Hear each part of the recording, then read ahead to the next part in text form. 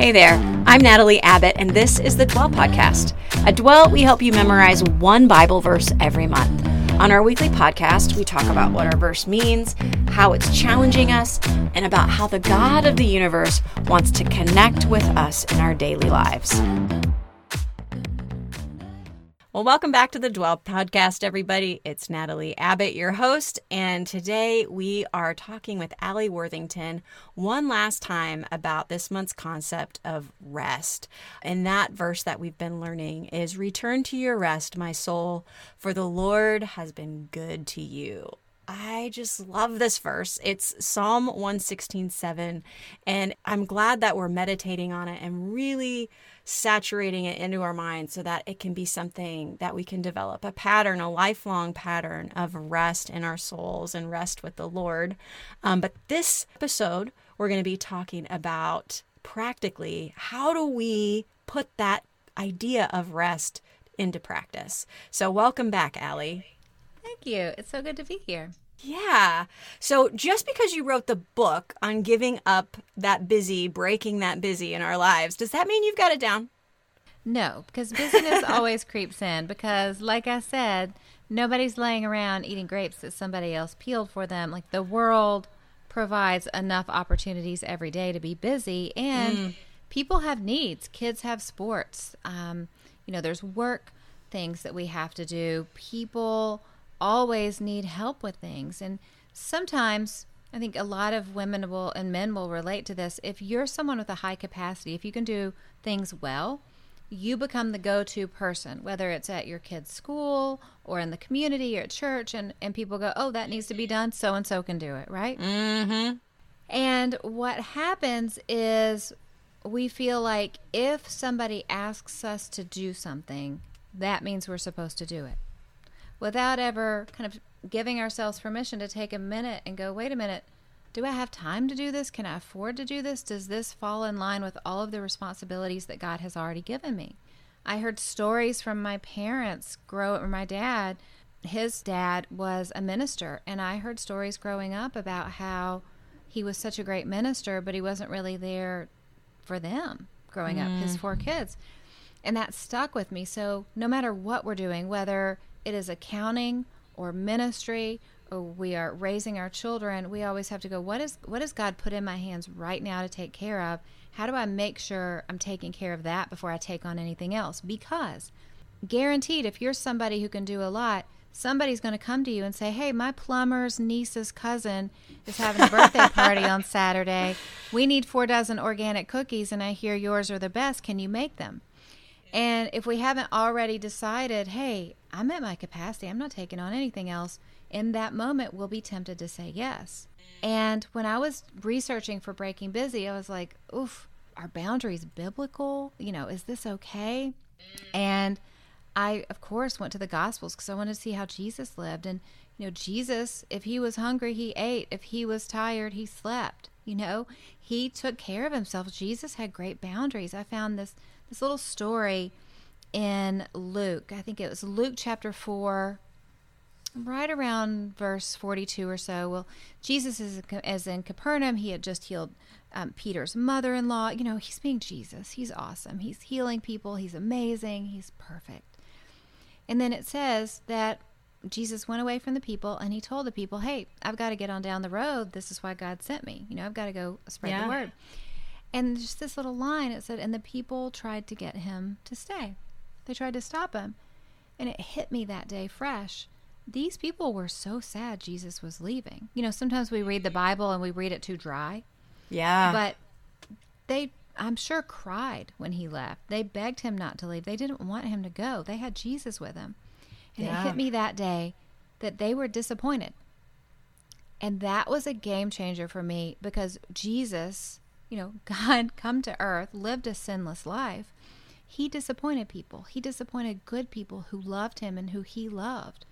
But because he had a limited physical capacity, that's all he could do. Like, he couldn't take care of every single person, every town. He had a job to do. And if disappointing other people was good enough for Jesus, it needs to be good enough for us. And if Jesus never sinned, yet disappointing people is not a sin, but we sometimes treat it like it is. Preach, Allie. Oh my gosh. It was a total game changer that for is me. so good. Yes, because I so totally struggle with feeling like I'm disappointing somebody when I say no. And I would say probably 50% of the time, my motivation is to not disappoint somebody. So I just say yes. Yes, and so we say yes, and we're like, I don't have time or energy or money. I don't know how I'm going to do this, but okay. And what that does is it steals our joy.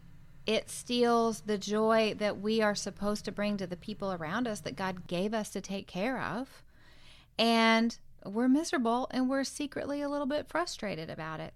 So once we can go, okay, I'm going to give a gracious no instead of saying yes to something that I'm not meant to do just to please somebody else, that's a game changer, because that's when we can stop wearing ourselves out, stop becoming overly busy.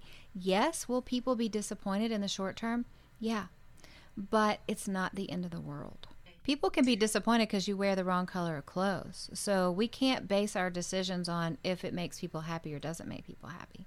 That is so good. Again, that is just like a nugget that I'm taking with me. I love that biblical story that you told. I love that God gave that to you, and that you're able to really break it down and like you said, not read it in a stuffy way, but like to understand like there is a lesson here in this, and that Jesus really did. He disappointed people, and that's not a sin. So good. So good. Well, I have another question. Why do we struggle with filling up our lives with busy instead of resting in Jesus? Like, I feel like sometimes, I guess the reason I ask that is because I feel like sometimes I know that I need rest, and yet I would rather fill up my life with busyness and almost kind of avoid that idea of resting in Jesus. You just hit the nail on the head. It's a numbing. Busyness can be used to kind of numb ourselves from feeling any sort of feeling or emotion that we don't want to feel. Because figuring out, yes, I need rest, I need to go pray, I need to make sure I'm emotionally healthy, maybe I need to talk to a counselor or a coach, that's hard work. And it's much easier to go, sure, I'll go to that play, or sure, I'll help you move, or, and to stay constantly in motion with busyness and kind of numbing ourselves to it, when I think that God is really calling people, especially right now, to do the work, to go, okay, we're going to dive into this. We're going to do the work.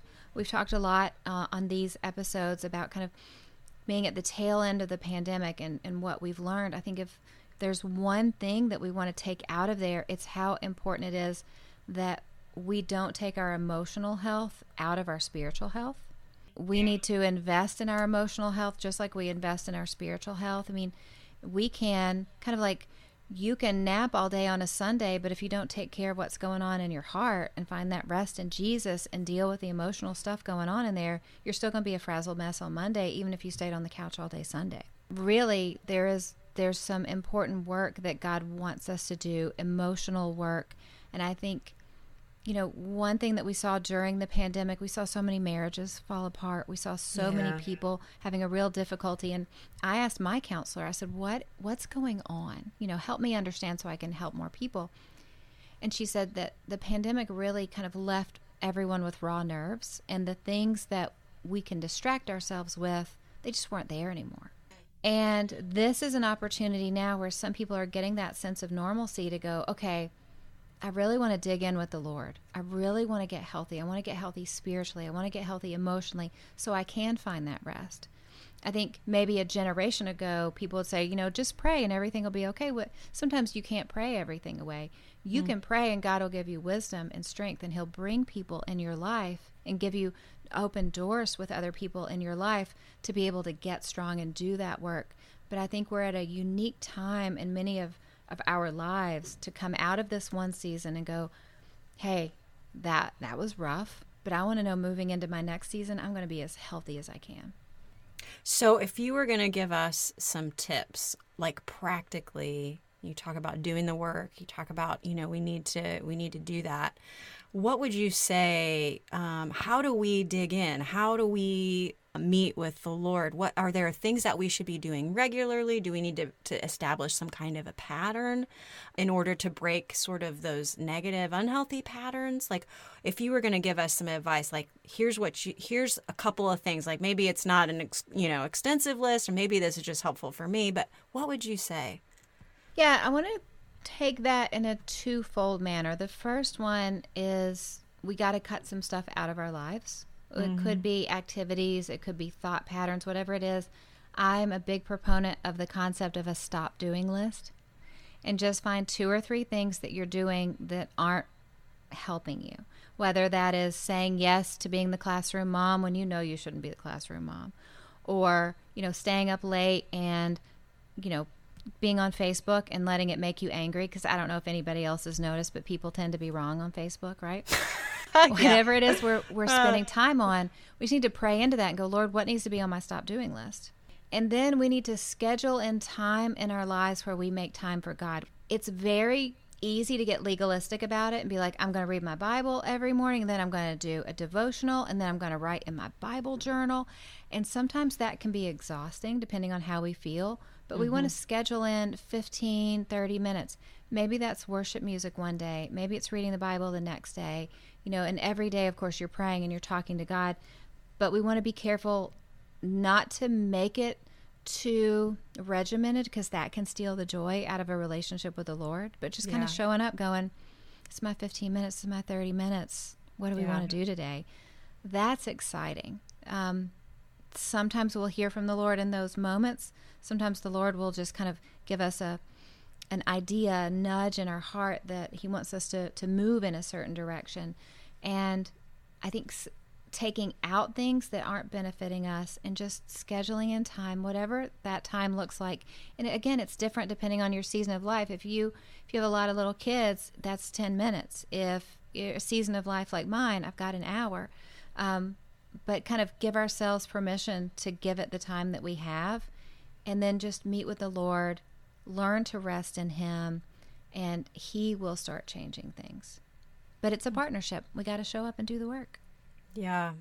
I think sometimes we have this idea like, okay, well, Jesus did all this stuff for me, and I'm saved, and I'm going to heaven. I did it. It's done, but that the Christian life is meant to be abundant and beautiful.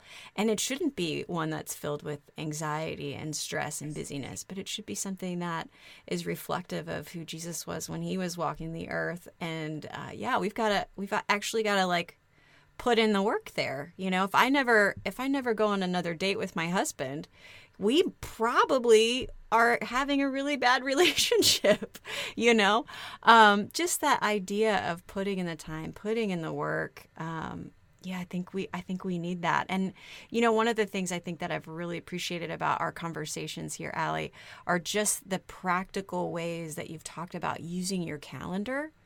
I mean, you're just like blowing my mind. I mean, because I'm super spontaneous. I love that. I in fact, there's part of me that just kind of craves that chaos of not having it written down. But when we write those things down, when we schedule those things in, then we're certain to do them. Totally. And I am an Enneagram 7, so I like surprise. I don't like to be reined in. It's my personality. But for me, it's really helped me overcome anxiety to know that I have a handle on what's going on. Well, I just love it. I think that I know that our listeners are going to have a lot that they come away with. If you didn't listen to the episode 1 where we talked about quality freakout time, like that's another important thing to schedule in.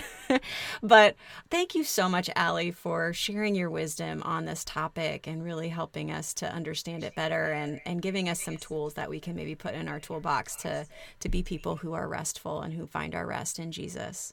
Oh, thanks so much for having me. This was great. Awesome.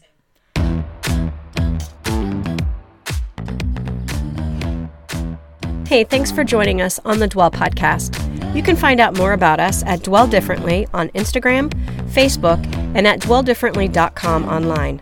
We help people connect with God through scripture memory, daily posts, a weekly blog, and of course, this podcast.